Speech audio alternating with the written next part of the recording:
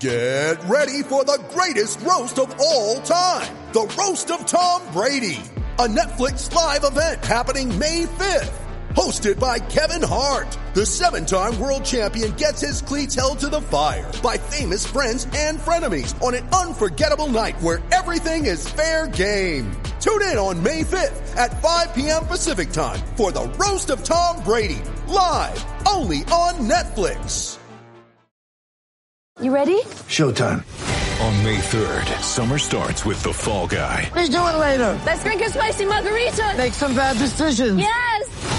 Audiences are falling in love with the most entertaining film of the year. Fall Guy. Fall Guy? Fall Guy. That's what the poster said. See Ryan Gosling and Emily Blunt in the movie critics say exists to make you happy. Trying to make it out? Nope. Because I don't either. It's not what I'm into right now. What are you into? Talking. Yeah. The Fall Guy. Only in theaters May 3rd. Rated PG-13. I'm Alex Rodriguez. And I'm Jason Kelly. From Bloomberg, this is The Deal. Each week, you'll hear us in conversation with business icons. This show will explore deal-making across sports, media, and entertainment. That is a harsh lesson in business. Sports is not as simple as bringing a bunch of big names together. I didn't want to do another stomp you out speech. It opened up so many more doors. The show is called The Deal. Listen to The Deal. Listen to The Deal on Spotify. At Evernorth Health Services, we believe costs shouldn't get in the way of life-changing care, and we're doing everything in our power to make it possible. Behavioral health solutions that also keep your projections at their best? It's possible. Pharmacy benefits that benefit your bottom line? It's possible. Complex specialty care that cares about your ROI? It's possible. Because we're already doing it. All while saving businesses billions. That's Wonder made possible. Learn more at evernorth.com/wonder. He's exiting. Hey there, White Sox fans. It's Brett Ballantini here with you, hosting once again. I don't know why I'm hosting this. Like I know anything about the minor leagues, but I guess I get to. How about that? It's number 4. We are Southside Sox. We're down on the farm. I don't even know what we're calling it. Something about the farm. I'm thrown off because I'm not wearing a goofy hat. My wonderful, wonderful guest finally joining me. I've been sort of harassing her, I think, for weeks. Probably each one of these podcasts, I've been trying to set out little Easter eggs that maybe she'll hear and say, you know what? I got to get on this goddamn Southside Sox on the Farm podcast. I think I hear my name being called. Finally, like a month in, she's here with us. It's Julie Brady, my favorite minors writer my favorite writer for Southside Sox. I'm a little over the top when it comes to Julie, and maybe it embarrasses her. I don't care. I'm not going to stop. You know, if you want me to gush over your ability, then kick ass with the writing like Julie does for us. She's finally back with us. She did Thursday and Friday updates. She's going to be doing Thursday and Friday updates pretty much through the summer until she's had enough of me blathering on about her. But hey, anyway, enough of my yakking. Julie, great to have you on with us. Well, it's great to be back, Brent. Thank you. And I am going to keep an eye out for Chico. He greeted me, but now he's disappeared. So I think he's receded to my sock drawer to take a nap. All right. We'll be listening for trains, drag racing. There's going to be something going on downtown because Julie's she's where the action is. The Dash and drag racing. That's why she's here with us. My 2 favorite things. And Darren Black has been on all 3 of our On the Farm podcasts. You know, I'm tired of Darren. I love him. I'm tired of him. I said, take a break. Take a week off, Darren. Julie's got this. Maybe next week, who knows? Maybe all 3 of us will be talking. Maybe finally I'll just bow out and some people actually know stuff about the minors will talk. And you won't have to listen to me ask dumb questions and whatever. But anyway, in the spirit of dumb questions, Julie, let's start off with the Charlotte Knights. About a 50-50 team so far this season. AAA still seems to be, though we have a lot of stuff that's different about the minors now. We have less minor league teams. We have we've missed an entire season, but it still seems like AAA is sort of like 4A graveyard in a lot of cases. Not necessarily what you consider to be the next step to the majors, just sort of like these guys are sort of in cold storage in a lot of cases. But there are at least a couple guys on the Knights who really have hit the ground running, absolutely kicking ass so far this season. Gavin Sheets right right out of the gate went bananas, and he still sort of sits as our very early, very premature organizational MVP with how well he's doing. And a guy now chasing him and pretty much ran on his tail, Jake Berger, who we're seeing highlights. Charlotte is tweeting out highlights of him like it seems like every inning. What have you seen from these two guys so far? Obviously pretty impressive early on. Yeah. These are two guys that I've actually been lucky enough to see this year, which is obviously a very small sample size, but I've never gotten to see Jake Berger play before that day, like many of us have not. So that was really exciting for me. And he got, I think, at least one hit. I was watching him at third base because, like, what's really incredible to me is not just that he's come back from 2 ruptured Achilles and is now hitting a home run like every day. Like that's I guess that's impressive, but also like he's still playing third base, which I just never would have imagined that he would still physically be able to do after that kind of injury. Mm-hmm. And he didn't get that many chances, but like he didn't look terrible. Like it was, he didn't get to some balls that I don't think most fielders would not have gotten to, and he did get to a couple that he should have. So he gets a thumbs up, a tentative thumbs up on the D for me for right now. Yeah, this is a guy, Julie, who when he was drafted, you thought, okay, he's a DH. I mean, God bless you, Jake. But I mean, and no offense. I mean, we're not, again, I don't know what I'm talking about, but I mean, he didn't look like a guy who could field third base probably at any level. And now, very strong guy. Yeah. The fact that he's given up obviously some heft. He hasn't lost what nimbleness he had that got him drafted in the first place, because clearly he could play third base at the collegiate level, or else he wouldn't be playing third base at the collegiate level. But he's a guy who hasn't sacrificed power by slimming down and apparently, I assume, strengthening up. And he's a guy who, Charlotte seems to be like, okay, it's a great third base play, tweeted out, and then it's him hitting a double into the gap to the wall, and then it's a home run, and then it's a great play ranging behind third base and a strong throw. I mean, I was talking with Darren a week ago on the podcast and said, he's really just like not wishing any ill on the big club because they need all the help. It's a whole nother podcast we can have, Julie, to talk about that crazy team. But I mean, he's really just a tweaked hamstring from Yoan Moncada away from being in the major leagues. And that is an extraordinary story. I mean, this is May 2021, May of his real first season. And he's that close to being in the major leagues. Yeah. And like any production that Jake Berger does this season is, plus, like his baseline is 0. Like we didn't expect anything from him after his leg fell off. So like anything that we're getting from him above 0 is amazing. And like, we're not just getting above 0, we're getting power and we're getting average. And like, he had a rough start, like a rough, maybe like first week where he went hitless in a couple games and like he had the quad strain or something like that. But since then, we're about to have a visitor. Since then, I mean, the power is there, the hitting is there. I think his batting average is up to like 260 or something. His OPS is over 1,000, so things are going well. That's very deft, Julie, in that you can quote stats, talk up Jake Berger with Chico Marx's sort of just butt in your face there. This is awesome. A lot of experience. This is his typical Zoom routine. You woke up quick, Chico. Yeah, he did. Gavin Sheets, a guy who, apparently this is the new mode for the White Sox. Just take guys who aren't outfielders and put them in the outfield. They're doing it at the major league level with Andrew Vaughn. They're doing it with Gavin Sheets. I believe this process probably started last summer where he sort of curiously wasn't even invited to the Schaumburg alt site, which I would take as a diss, but maybe they did have a plan for him that said, hey, dude, learn to play right field. And he's played not quite half the games, but he has played a considerable amount in right field. Seems like he quits himself okay there. I'm still dreaming of the outfield for the White Sox, even though it means really bad things for the White Sox, where we just have like 3 guys who shouldn't even be out there just starting the outfield. We had the Tres Garcias a few years ago. Now I just want to have the 3 guys who should not even be in the outfield playing in the outfield. But Gavin Sheets, it certainly hasn't affected him offensively, and he seems to be holding his own pretty well in right field as well. Yeah. When I saw him this year, he was manning first base, so probably a comfortable, game for him. But he has been in right field, and I haven't heard anything about how Gavin Sheets is the worst. Gavin Sheets can't even field. I think it's funny because every time I've ever talked to anyone about Gavin Sheets, it's like, yeah, this kid, he's 6'4", he's huge, Like, he just looks like a major leaguer. He looks like he's going to hit a home run every day.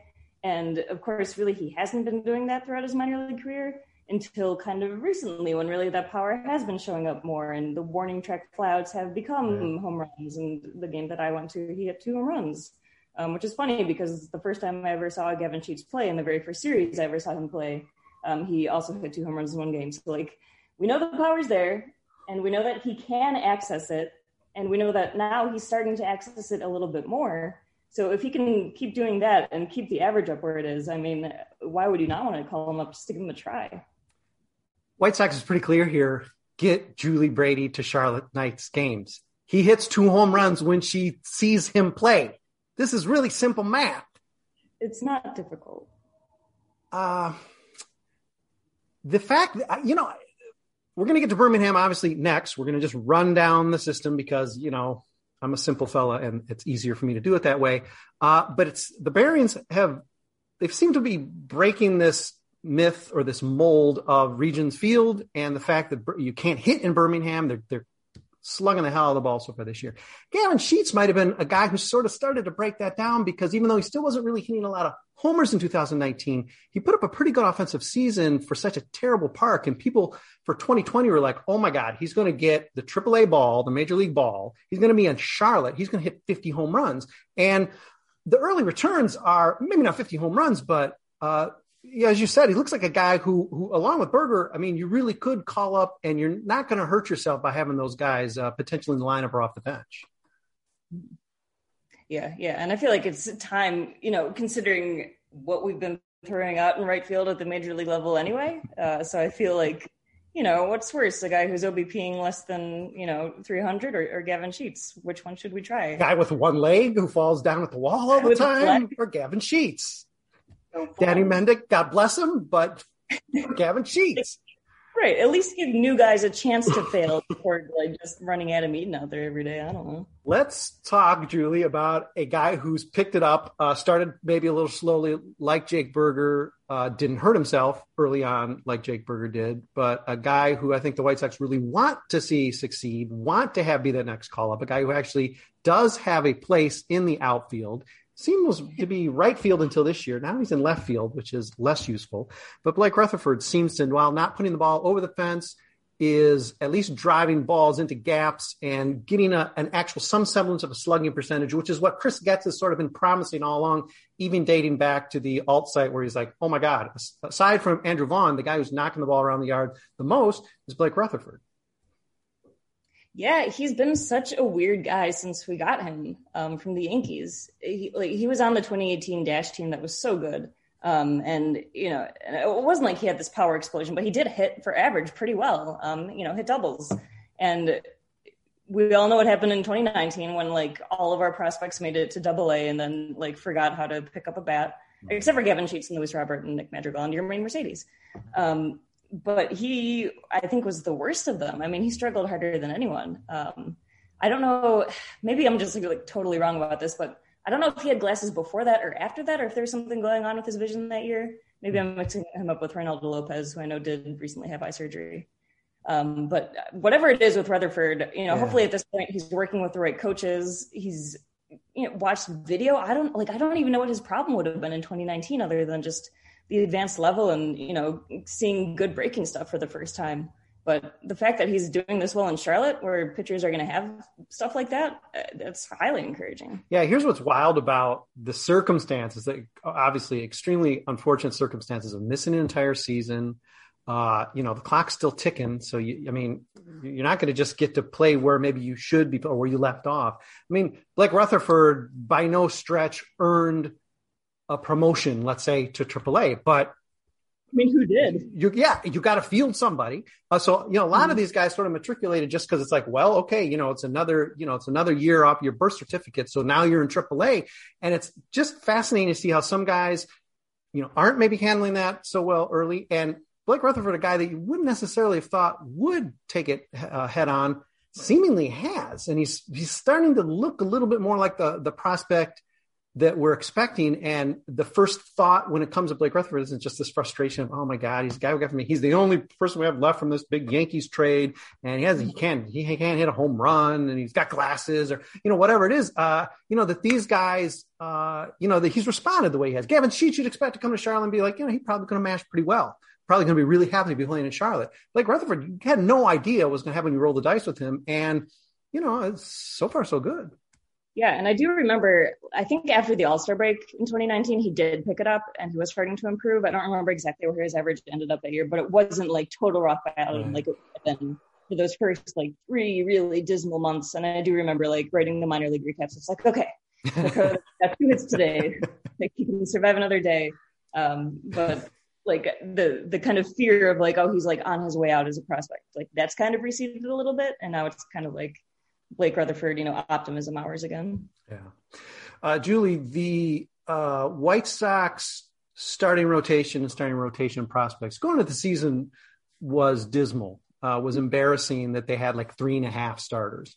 And the truth is, obviously this year, it does seem like they've managed to have 5, even 5+, depending on how you want to like look at Michael Kopech. So that's just been a wonderful development for the White Sox. I do want to look at Michael Kopech.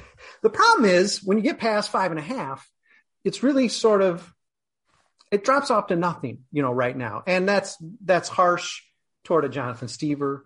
Sure. It's harsh toward a Jimmy Lambert, but the truth is these guys are, rushed or not. Jonathan Stever pitched in the majors last year. But Jimmy Lambert pitched pretty well before he got hurt in the majors last year. But there's really not a lot of depth there unless you're really talking about, a guy who played in the KBO last year and right. There's not, and Ronaldo Lopez, there's not really anything you can expect. Oh my gosh, an injury. Who are you going to call up? Is there any reason for, you see any encouraging signs right now among that starting rotation? There's obvious things like Ronaldo Lopez having a great start and then having an awful, awful start, like the vision got messed up again. Is there a guy, in this rotation that you think could actually serve a purpose for the White Sox in a way that wouldn't just make you go, oh my God, I don't even want to look? I'm not super familiar with the Charlotte rotation, but I am going to get kind of back on my Jonathan Stever horse. It might be more of like a pony or a large dog at this point.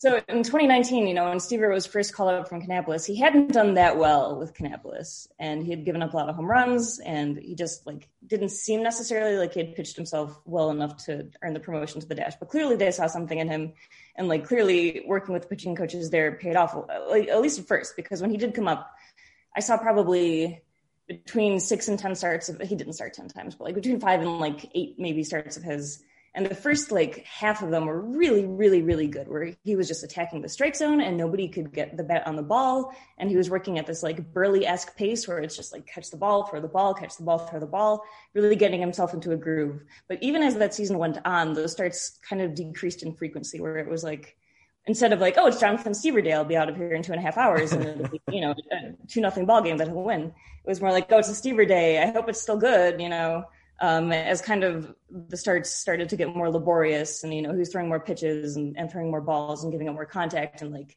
started kind of getting bitten by the home run bug again. And at the time I remember thinking like, this is one of his very first full seasons in baseball. This is his first time pitching at this level. So like, I'm willing to forgive that. And then there was a pandemic. So this entire 2020 season that would have been so interesting to see how Jonathan Stever developed during is erased. And instead all we got is him being thrown in the big leagues, which clearly he was not ready for. Right. I would say that he is still not ready for them. But I do think that, he right now is where with Charlotte he would be if there hadn't been a pandemic. Like, I think that he would still be in the minors working his way up, and like maybe he would have gotten a spot start by now, but I think that he really just needed some more time to work on the mechanics and on the head game, because that's such a big part of it. I think for young pitchers kind of thrown to the wolves in the majors, like, all right, like you were pretty dominant in the minors. Good luck. Yeah. Here's Miguel Cabrera or whatever.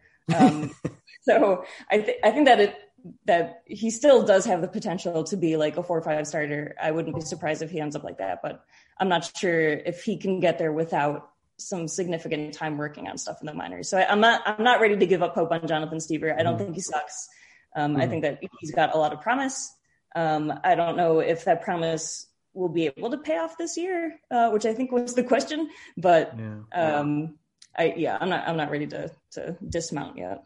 So the answer is really, we do have to look away if any of the guys do get called up. And the White Sox really are, unfortunately, they're truly rolling the dice with what was I guess we could just call it an inactive off season, going into a contention window year, a year that they aspire to a pennant. But again, Julie, that's another podcast. So quit steering me that way. Would you quit dangling that carrot and get me to bite on this nastiness toward the White Sox? We're talking minors. We're hopeful. So on that note, two guys that you've seen who are struggling at the AAA level in the bullpen, but two guys you saw at Winston-Salem, I'm sure both were by and large probably lights out. Zack Burdi, Tyler Johnson. I know Zach has obviously had a lot bigger issues with injury, but Tyler also was derailed with, I want to say, I don't know, it was a lat injury. It was something, it was sort of a freak injury. It really seemed to threw him off of his, what seemed to be a pretty quick ascendance toward the majors. And now both of them are fairly stalled out. Is there one or the other that you have a better feeling about it at this point? Because right now, again, you're almost like just throwing your hands up saying, well, I mean, I hope. Yeah, I mean, again, like, I really wish we had had a 2020 so we could, like, see these players at the crucial developmental stage of their careers. It's so frustrating, and it's so, like, I hate the word unprecedented these days, but, like, it is unprecedented. Like, we have no idea how players are going to respond to that kind of layoff. I'm not sure if I have ever seen Zack Burdi pre-Tommy John.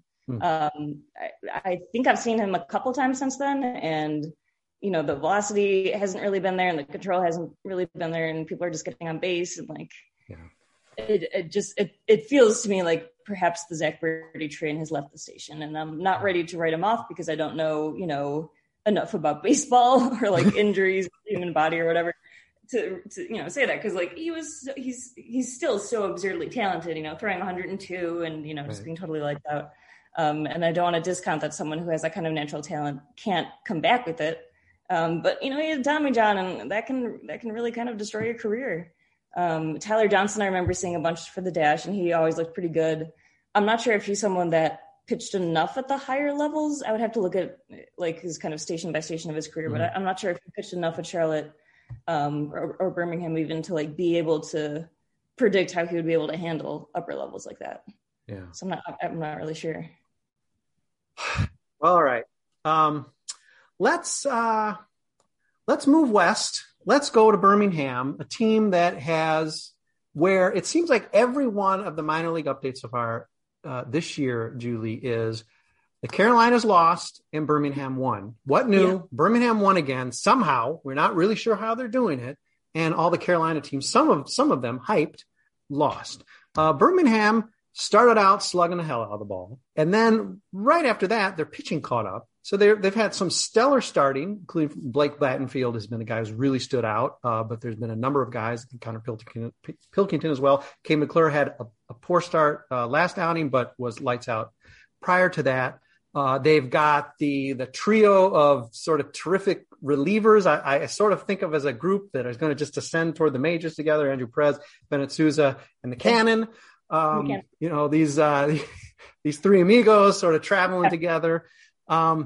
This team, I'm not sure anybody expected much from, because these seem to be the guys that are like, well, they got to play somewhere. Their age, you know, sort of necessitates their at Double-A. Some guys like Taquan Forbes, like, seems like he's been there for like 5 years. He's breaking out this year. These guys are hitting the hell out of the ball in a park that I guess traditionally has been pretty unfriendly to hitters. They're hitting on the road. The starting pitching is great. They got a killer pedigree for a bullpen. So are these guys ever going to cool down? Well, I hope not. Continue doing this until they all reach the majors and kind of force the issue. Yeah, they're a weird team because like some of them are like weirdly old for the league and some of them are on like their 10th repeat of Double-A. A bunch of them are kind of like utility men. Zach Remillard, let me party back for the first Zach Remillard mention. He's in Charlotte now, obviously. He was called up there, but for a while they both had Zach Remillard and Taquan Forbes, and both of those guys can kind of play wherever. Right. So the Barons kind of have a lot of roster flexibility. I'm not 100% sure how it works with like the minor league COVID bubbles and those kind of guidelines, but you would imagine that if they want to like promote Yolbert Sanchez or something, they could do that pretty easily. Like there's no one blocking anyone at the Barons because they can all just kind of play wherever. I have not seen stats from Will Kincannon this year. Is he doing well? Has he pitched? He's pitched. I think he's. I think all three guys. I want to say Susan Perez both maybe had one maybe mediocre outing. I think Kincannon has pitched less, but I don't think he's had a bad outing. I think these three guys are still in lockstep, and I think it's cute. It's fun. That's pretty much what I saw in 2019 when they all pitched together.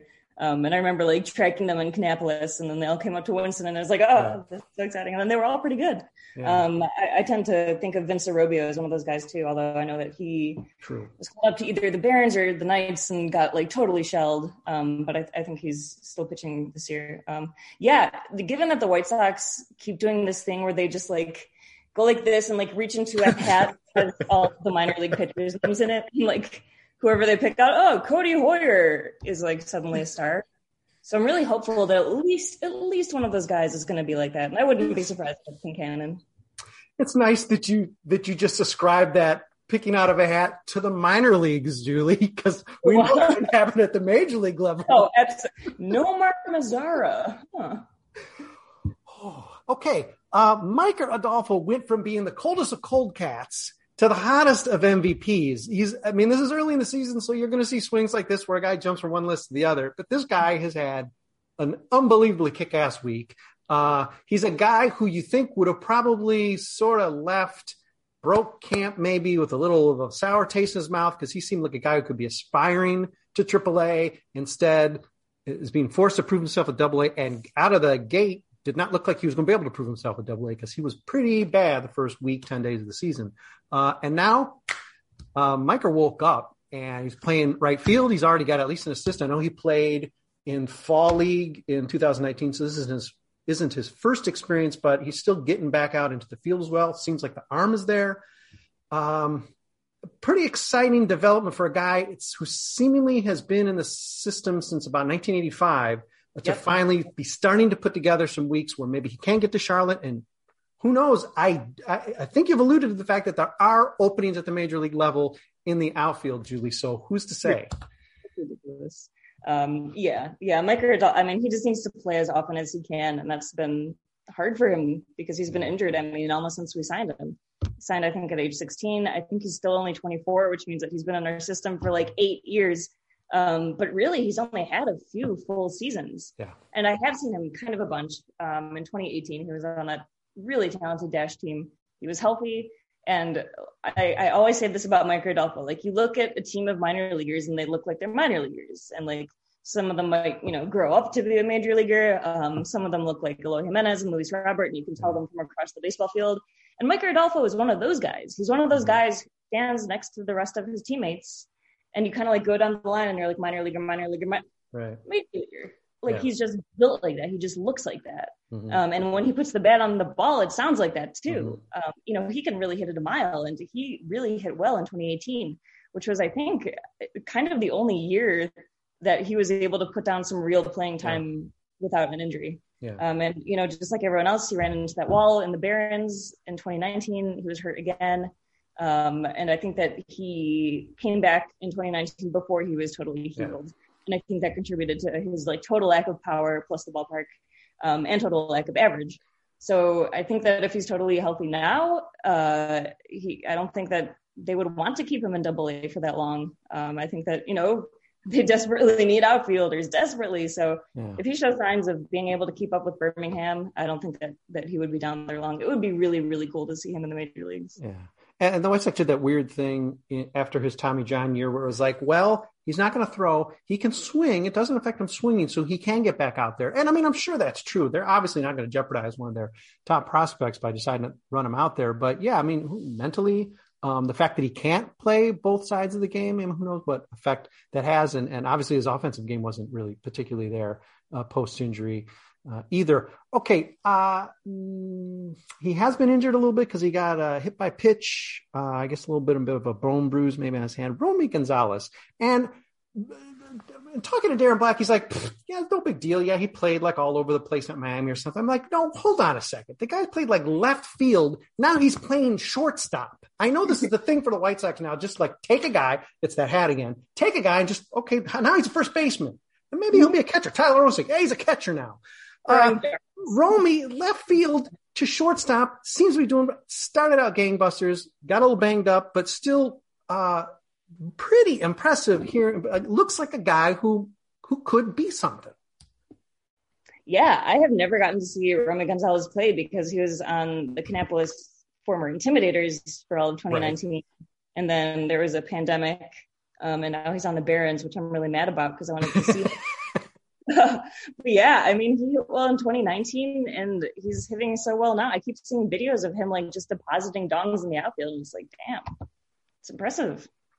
And I'm going to just go ahead and say, I'm calling him Romy. Darren's calling him Rami. I don't know what it is. And you haven't seen him play, so you didn't hear the PA say Romy Rami. Great. Yeah. Romy Rami, we like you no matter what. No matter how you pronounce your name, feel free to let us know. You know. All right, we talked about the pitching, talked about the bullpen. I guess, Julie, we're going to go back to North Carolina, but, before we go back east to what I've learned now is at least Kannapolis is in the triad. I know about like the research triangle, but apparently is it a triad is next to the research triangle? Charlotte, that they might be like swept in with Charlotte, okay. But like Winston-Salem isn't like the little, it's Winston, Greensboro, High Point. So there's several different like triad triangles. It's very triangular in North Carolina. You wouldn't necessarily think that, but all right. Well, I thought I learned something. Maybe I'm wrong a lot, but here's something that's not wrong. We have to break for a very short sponsor message, Julie. If you're watching the video, the 5, 10, maybe dozen of you who are watching, just shut your eyes briefly because we'll be right back faster than you think. And for those of you listening, we'll be back in about a minute. Buy whatever you're being told to buy by SB Nation, please. I'm Alex Rodriguez. And I'm Jason Kelly. From Bloomberg, this is The Deal. Each week, you'll hear us in conversation with business icons. This show will explore deal-making across sports, media, and entertainment. That is a harsh lesson in business. Sports is not as simple as bringing a bunch of big names together. I didn't want to do another stomp you out speech. It opened up so many more doors. The show is called The Deal. Listen to The Deal. Listen to The Deal on Spotify.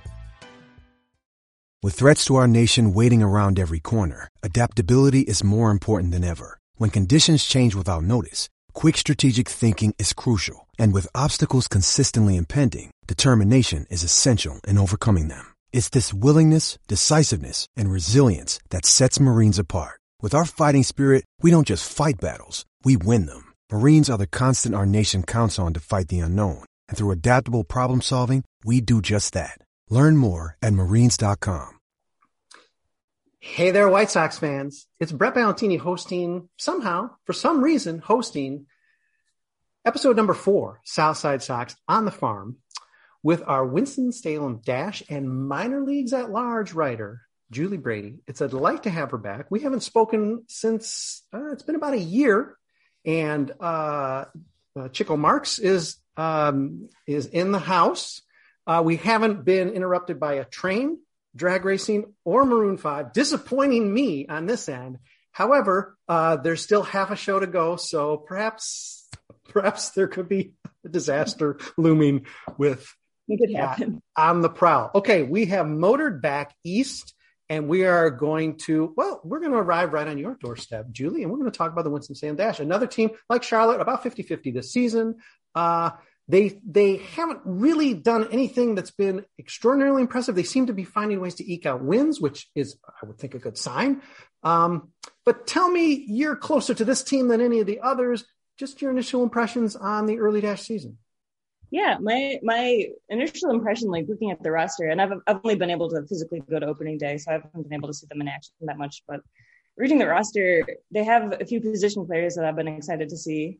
But their pitchers, like I had never heard of. The starting rotation, I don't even really know who it is. Like it was just a bunch of like names that I had never heard. And some of them were like recently signed as undrafted free agents. And some of them, had just been like in the very low levels of the minors for a while. But the pitching has been surprisingly good. They came very close to pitching a no-hitter the other day.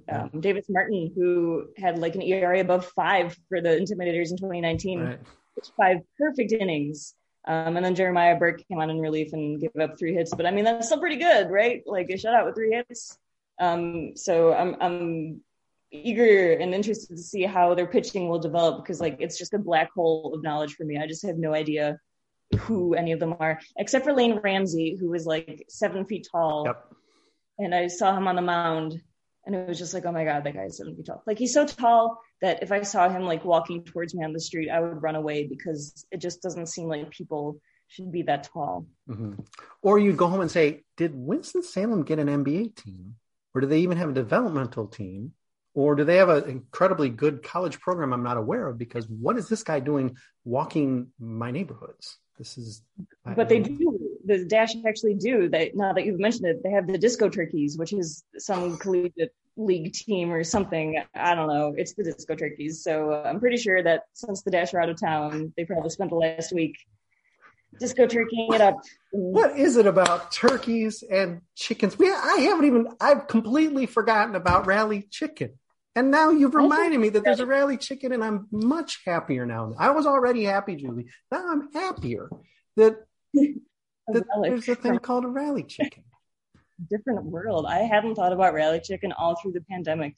We were so innocent back then. I hope Rally Chicken's okay. I hope Rally Chicken survived the pandemic. Yeah, I don't know if the Dash, I don't know what their entire front office went through. I don't know what their media or game, show basically went through. So hopefully the Rally Chicken hasn't been relegated to a USB drive that's forgotten somewhere. Listeners, readers, viewers, trust that if there's anything Julie Brady will do for us this season, she will give us the full scoop and the full story on the Rally Chicken's whereabouts, perhaps evolution of Rally Chicken. And Rally Chicken also transforms into Techno Chicken? Do I have that right? Or it's the other way around. I think it was originally Techno Chicken, and then it became, for the purpose of baseball games, Rally Chicken. This is the backstory that minor league baseball knowledge. Yes, frankly, Julie, this is why you're here. Okay, the story of the Dash season, certainly offensively, and probably just the whole season. Luis Curbelo, a guy who's he's one of those guys. Well, okay, he's got to go Winston-Salem Dash now. He's age blank, so he better be on that roster now. Has decided to say, oh yeah, I am supposed to be on this roster, and I'm supposed to be on the Birmingham roster because he's hitting the hell out of the ball. Mm-hmm. Yeah. He's one of the guys that I kind of he and Alex Destino were always the guys that I looked at the Kannapolis roster in 2019. So it's really nice to see that this is where they should have been last year, and Curbelo especially, but even Destino to an extent have been yes, this is where we belong indeed.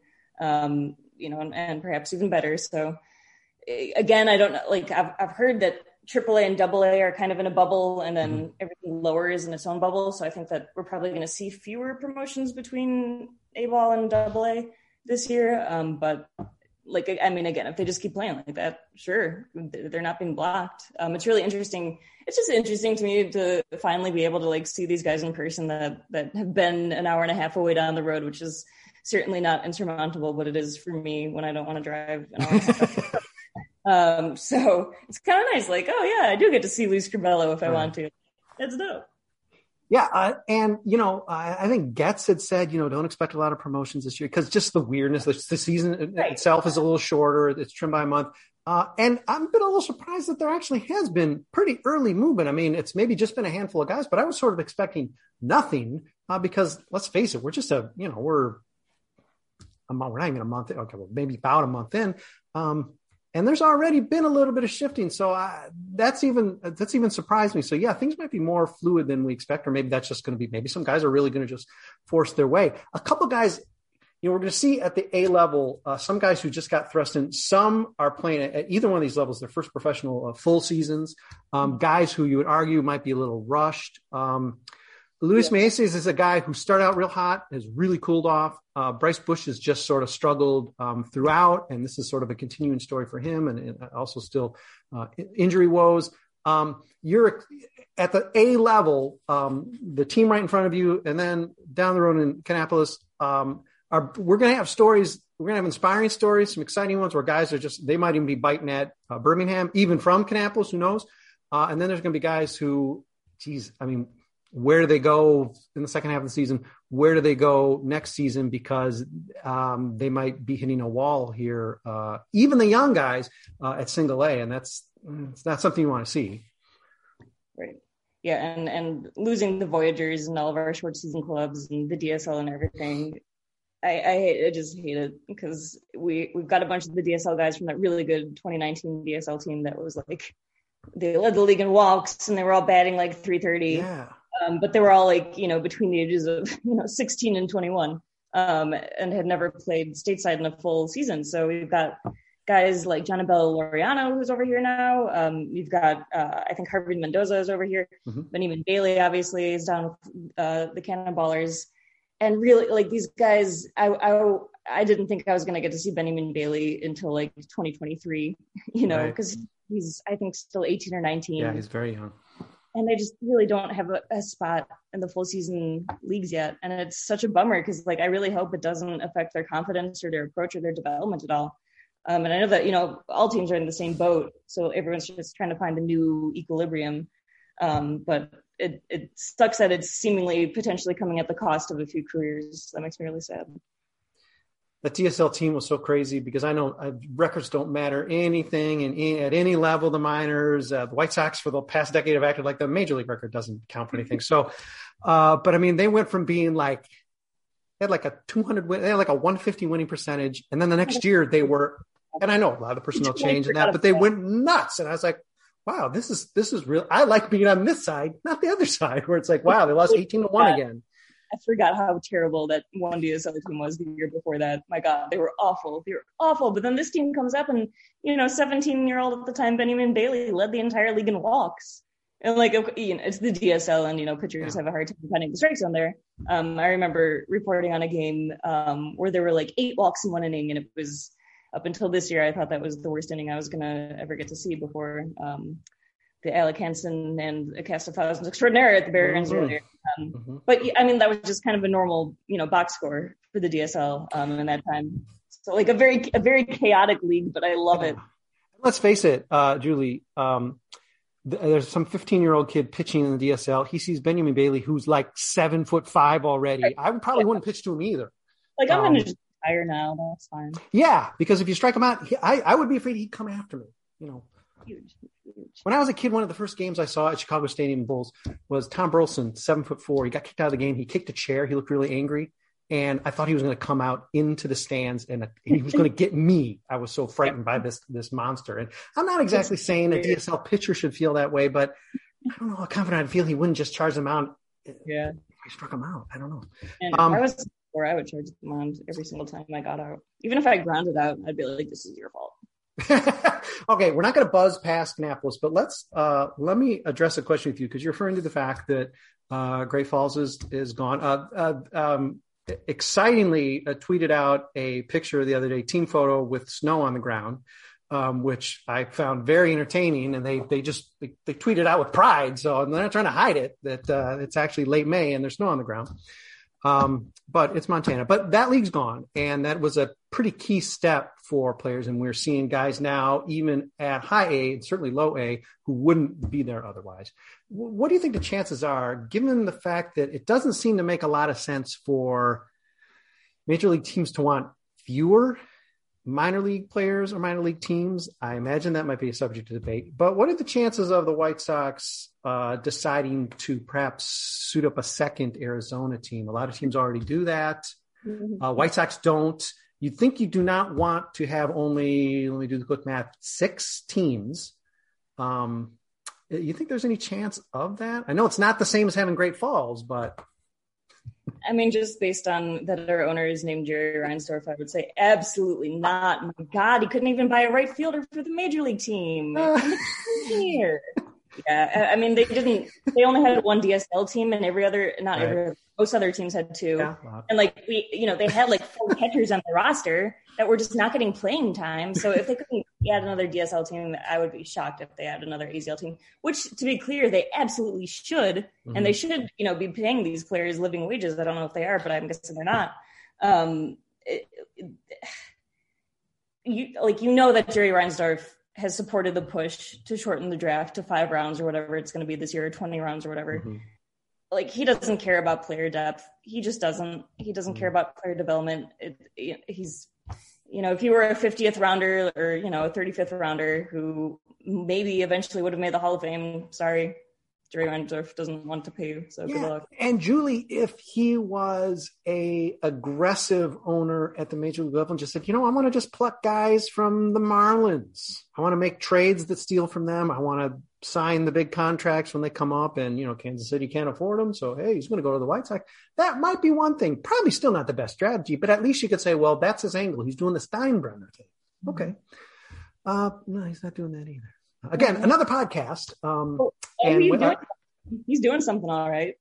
It's not doing anything to help the White Sox, but he's doing something. Okay, let's reel it back in because you couldn't even humor me on that Arizona thing, Julie. I don't blame you. Let's go to Kannapolis, where, we saved the best for last because this isn't the best team, but it is the best story. Holy cats.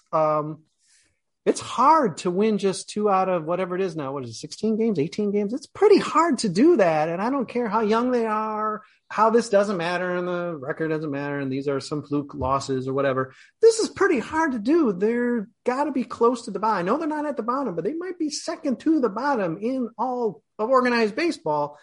That's hard to do, Julie. Do you have an explanation for it? Because this is why we're talking. And just kind of what we've said about the year-long layout and the DSL and the short season, and like there's just nowhere to put all these really young guys who've never had this kind of experience before. It's like, all right, you live in North Carolina now, good luck, I guess. And you get $300 a month. Go crazy. And you have to find your own housing. Like, okay, I feel like this might be kind of stressful for some of these players. I think you are aware of the global pandemic that's still occurring, but I can only imagine that did not make life easy for minor leaguers in 2020. And I feel like psychologically, I'm sure they're all dealing with like the fallout from the pandemic and the fallout from the season and the fallout from like being at an advanced level that they're not prepared for yet. So I don't know if better coaching would help. I don't know if just getting older and more experienced will help. Maybe it's just that they have to go out there and play every game until they're kind of used to baseball at this level, and then maybe we'll start seeing some wins. But it's not even like they've been unlucky. It's just been bad. It hasn't been like a bunch of close games. It's been like they're bad. Yeah, they get like 2. They're averaging like 2 hits a game. Right. Yeah, and they've been no hit already, I'm pretty sure. Yes, and you're right that there probably are some real stresses, especially guys who are playing stateside for the first time. And there's a number of those guys on this team. Jared Kelly can only loan out so much money. Yeah. I mean, he can only treat the whole team to the dollar menu at McDonald's so many times where he's like, okay, come on. I had to put some away, for God's sake. Jared Kelly's a guy to talk about because he did just recently finally have an appearance that was pretty darn good. Short, he's clearly on a leash, as he should be. And really even the guys who are a couple draft classes, a draft class older than him, Matthew Thompson, Drew Dalkus, both guys I'm sure who are all going. There's a number of guys who are going to be on some sort of leash. I mean, you got Kopech at the big club, and pretty much at every level you got guys, coming out of the pandemic, coming out off an injury, or just sheer lack of experience, who are going to be sort of held down and kept having very modest outings. But Jared Kelly did finally put it together, and for him it seems like control is a real key issue. And this last outing he had, I think it was just 3 innings, but he found that control, and hopefully that's something he can build on, because as much as nothing bad from this year should really affect his stock too badly, he's the number 1 prospect in the organization. Something good, can't make him say, well, this is easy, I'm in the majors next year, but I think you'd rather have the latter, and that would probably mean a lot towards his next season in Winston-Salem, and stretching himself out with more and more confidence.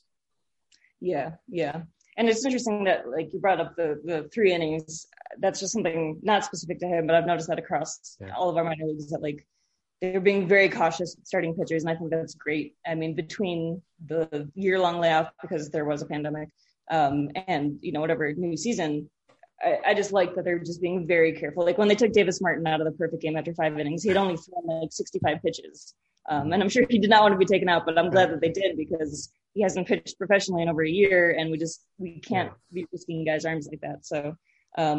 Yeah. I mean, Kannapolis has kind of the interesting pitchers. Like I said, I don't really know what's happening at Winston-Salem with pitchers, even though they're doing okay. All of the interesting prospects are down with Kannapolis. So, Jared Kelly and Dahlquist and Thompson and all the guys that I haven't gotten a chance to see yet, hopefully will. I don't even know what their velocity looks like.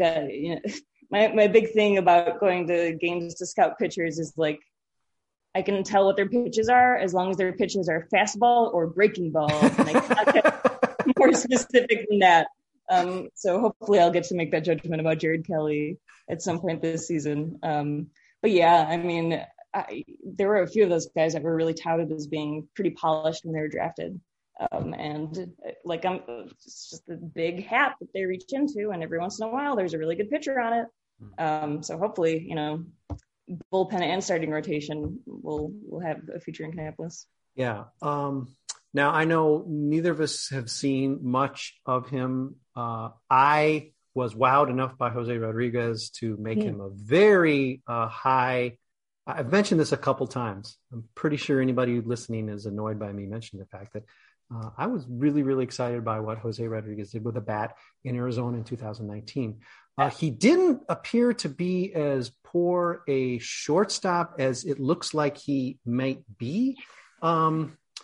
He seems to have a bat that could play at third. I don't know if he has the arm. Again, sight unseen with these guys. I'm sure this is the case for you and pretty much all of these guys at Kannapolis.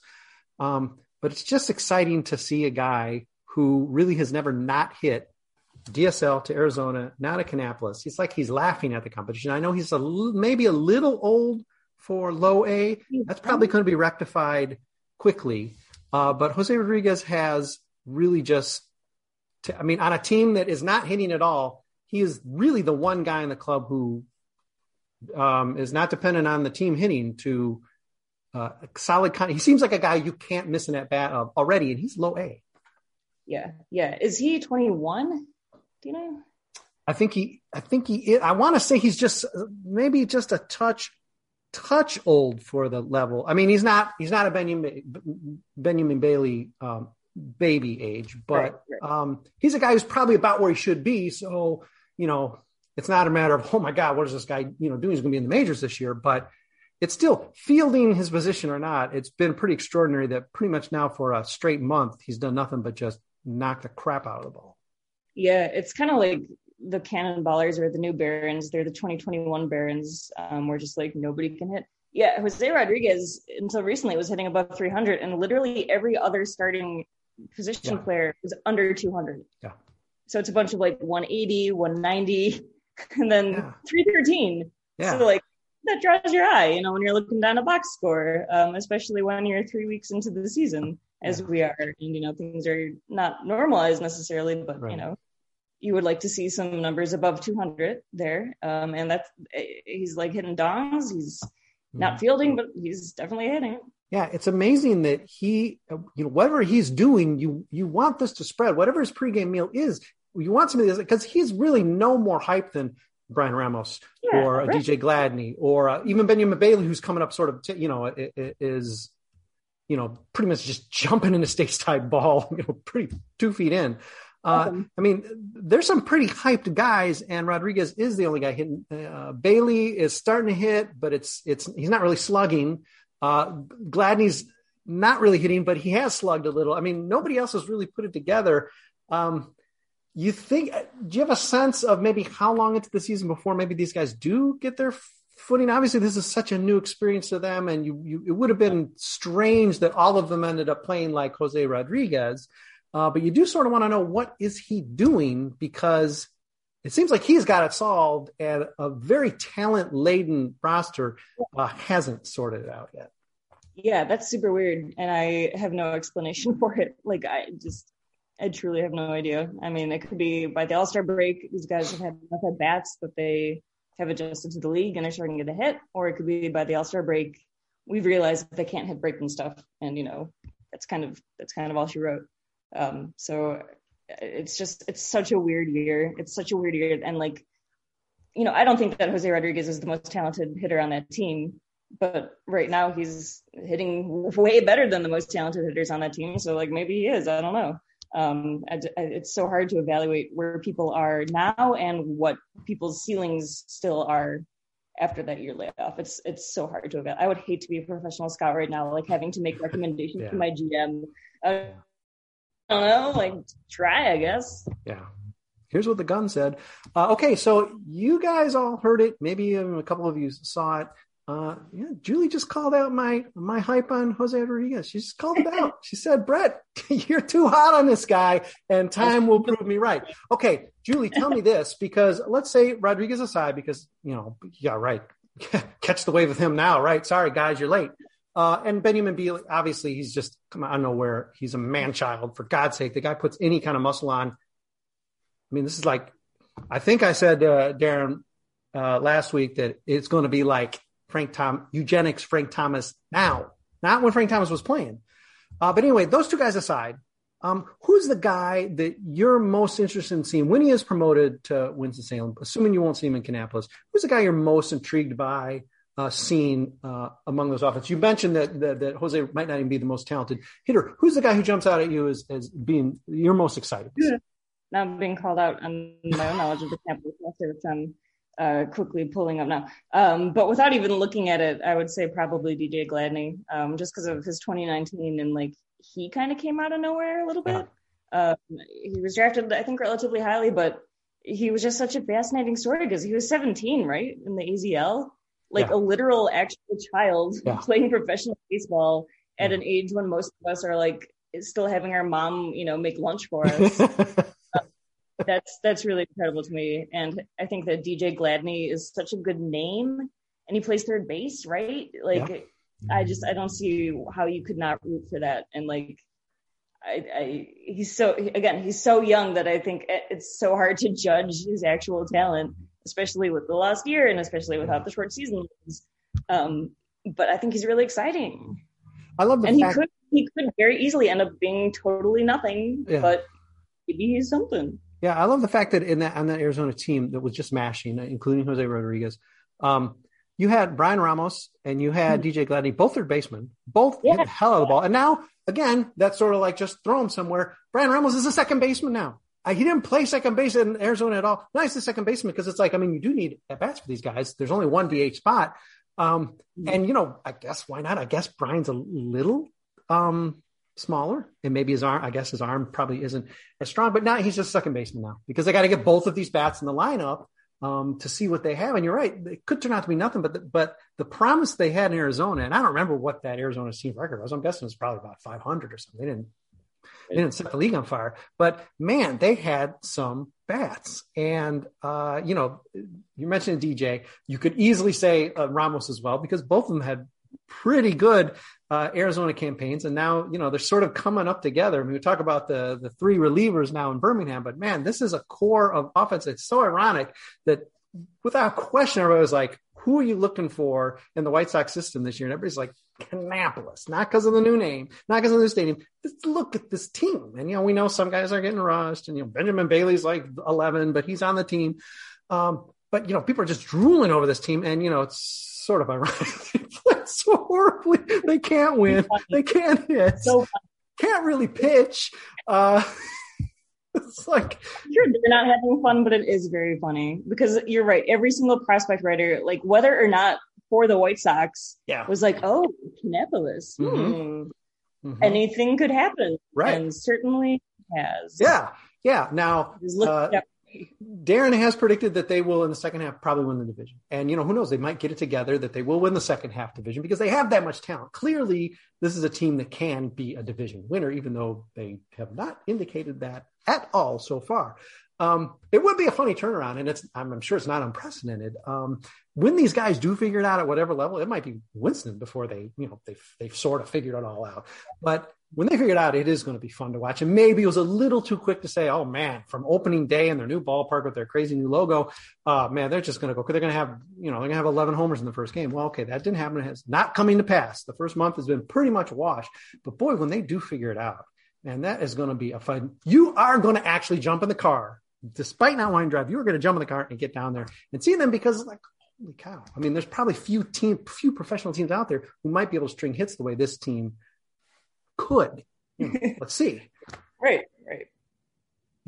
Also, their name is the Cannon Ballers, and it's 2 words, and I don't understand why it's not 1 word. Well, I figured immediately it was because they could just be ballers, and that's just like happening. And that doesn't mean anything. Well, they named a team after a guy who gets shot out of a cannon, I think. Is that what he's supposed to be, right? I mean, that's sort of weird too. Yeah, that's true. And and he sort of still looks like Dale, because all the Dale Earnhardt fans got mad. They changed the name, so he sort of looks like Dale Earnhardt. So there's some weird pandering going on. It's a weird scene. Pandering in the minor leagues.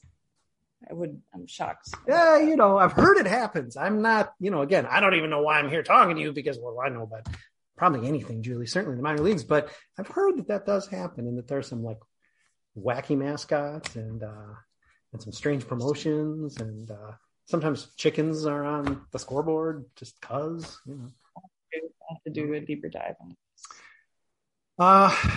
Okay, well, we've probably exhausted these 4 teams well, and though I would like to talk to you for a whole other hour, for the sake of our listeners, perhaps it's best to just table that, talk about Jerry Reinsdorf, talk about paying minor leaguers, talk about... You're welcome. There's a lot probably still to discuss, so I think we better do it sooner than maybe a year from now. So let's plan on doing that. We have Julie Brady writing for us a couple times a week. That's 1/3 of the minor league season. There's only 6 nights of games these days with the new pandemic schedule. So that's 1/3. We got her for 1/3 of the coverage. That's awesome. So Julie's with us. She's rocking Thursdays and Fridays.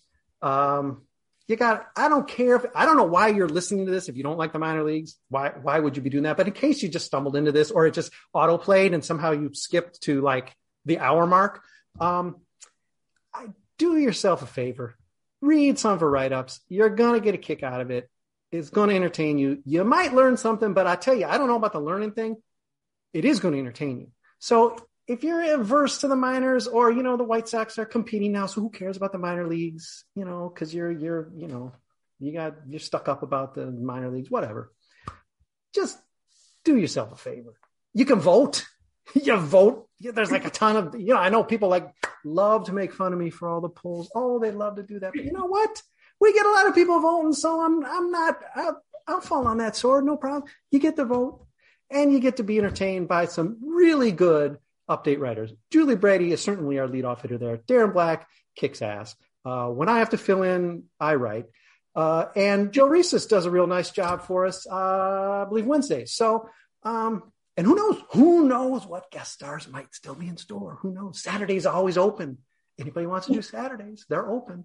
But Julie, thanks for hopping on. It's really great to have you back with us. I know you've been looking forward to finally getting back and doing some writing after almost a couple of years away from it. So hopefully that's been fun getting back into it. Not too daunting, but been a lot of fun for you, I hope. Definitely. And hey, listen, catcher, Thursdays, Fridays. The White Sox can go 0-4 in the system, and it's going to be a fun experience for you. Plus, you get to vote.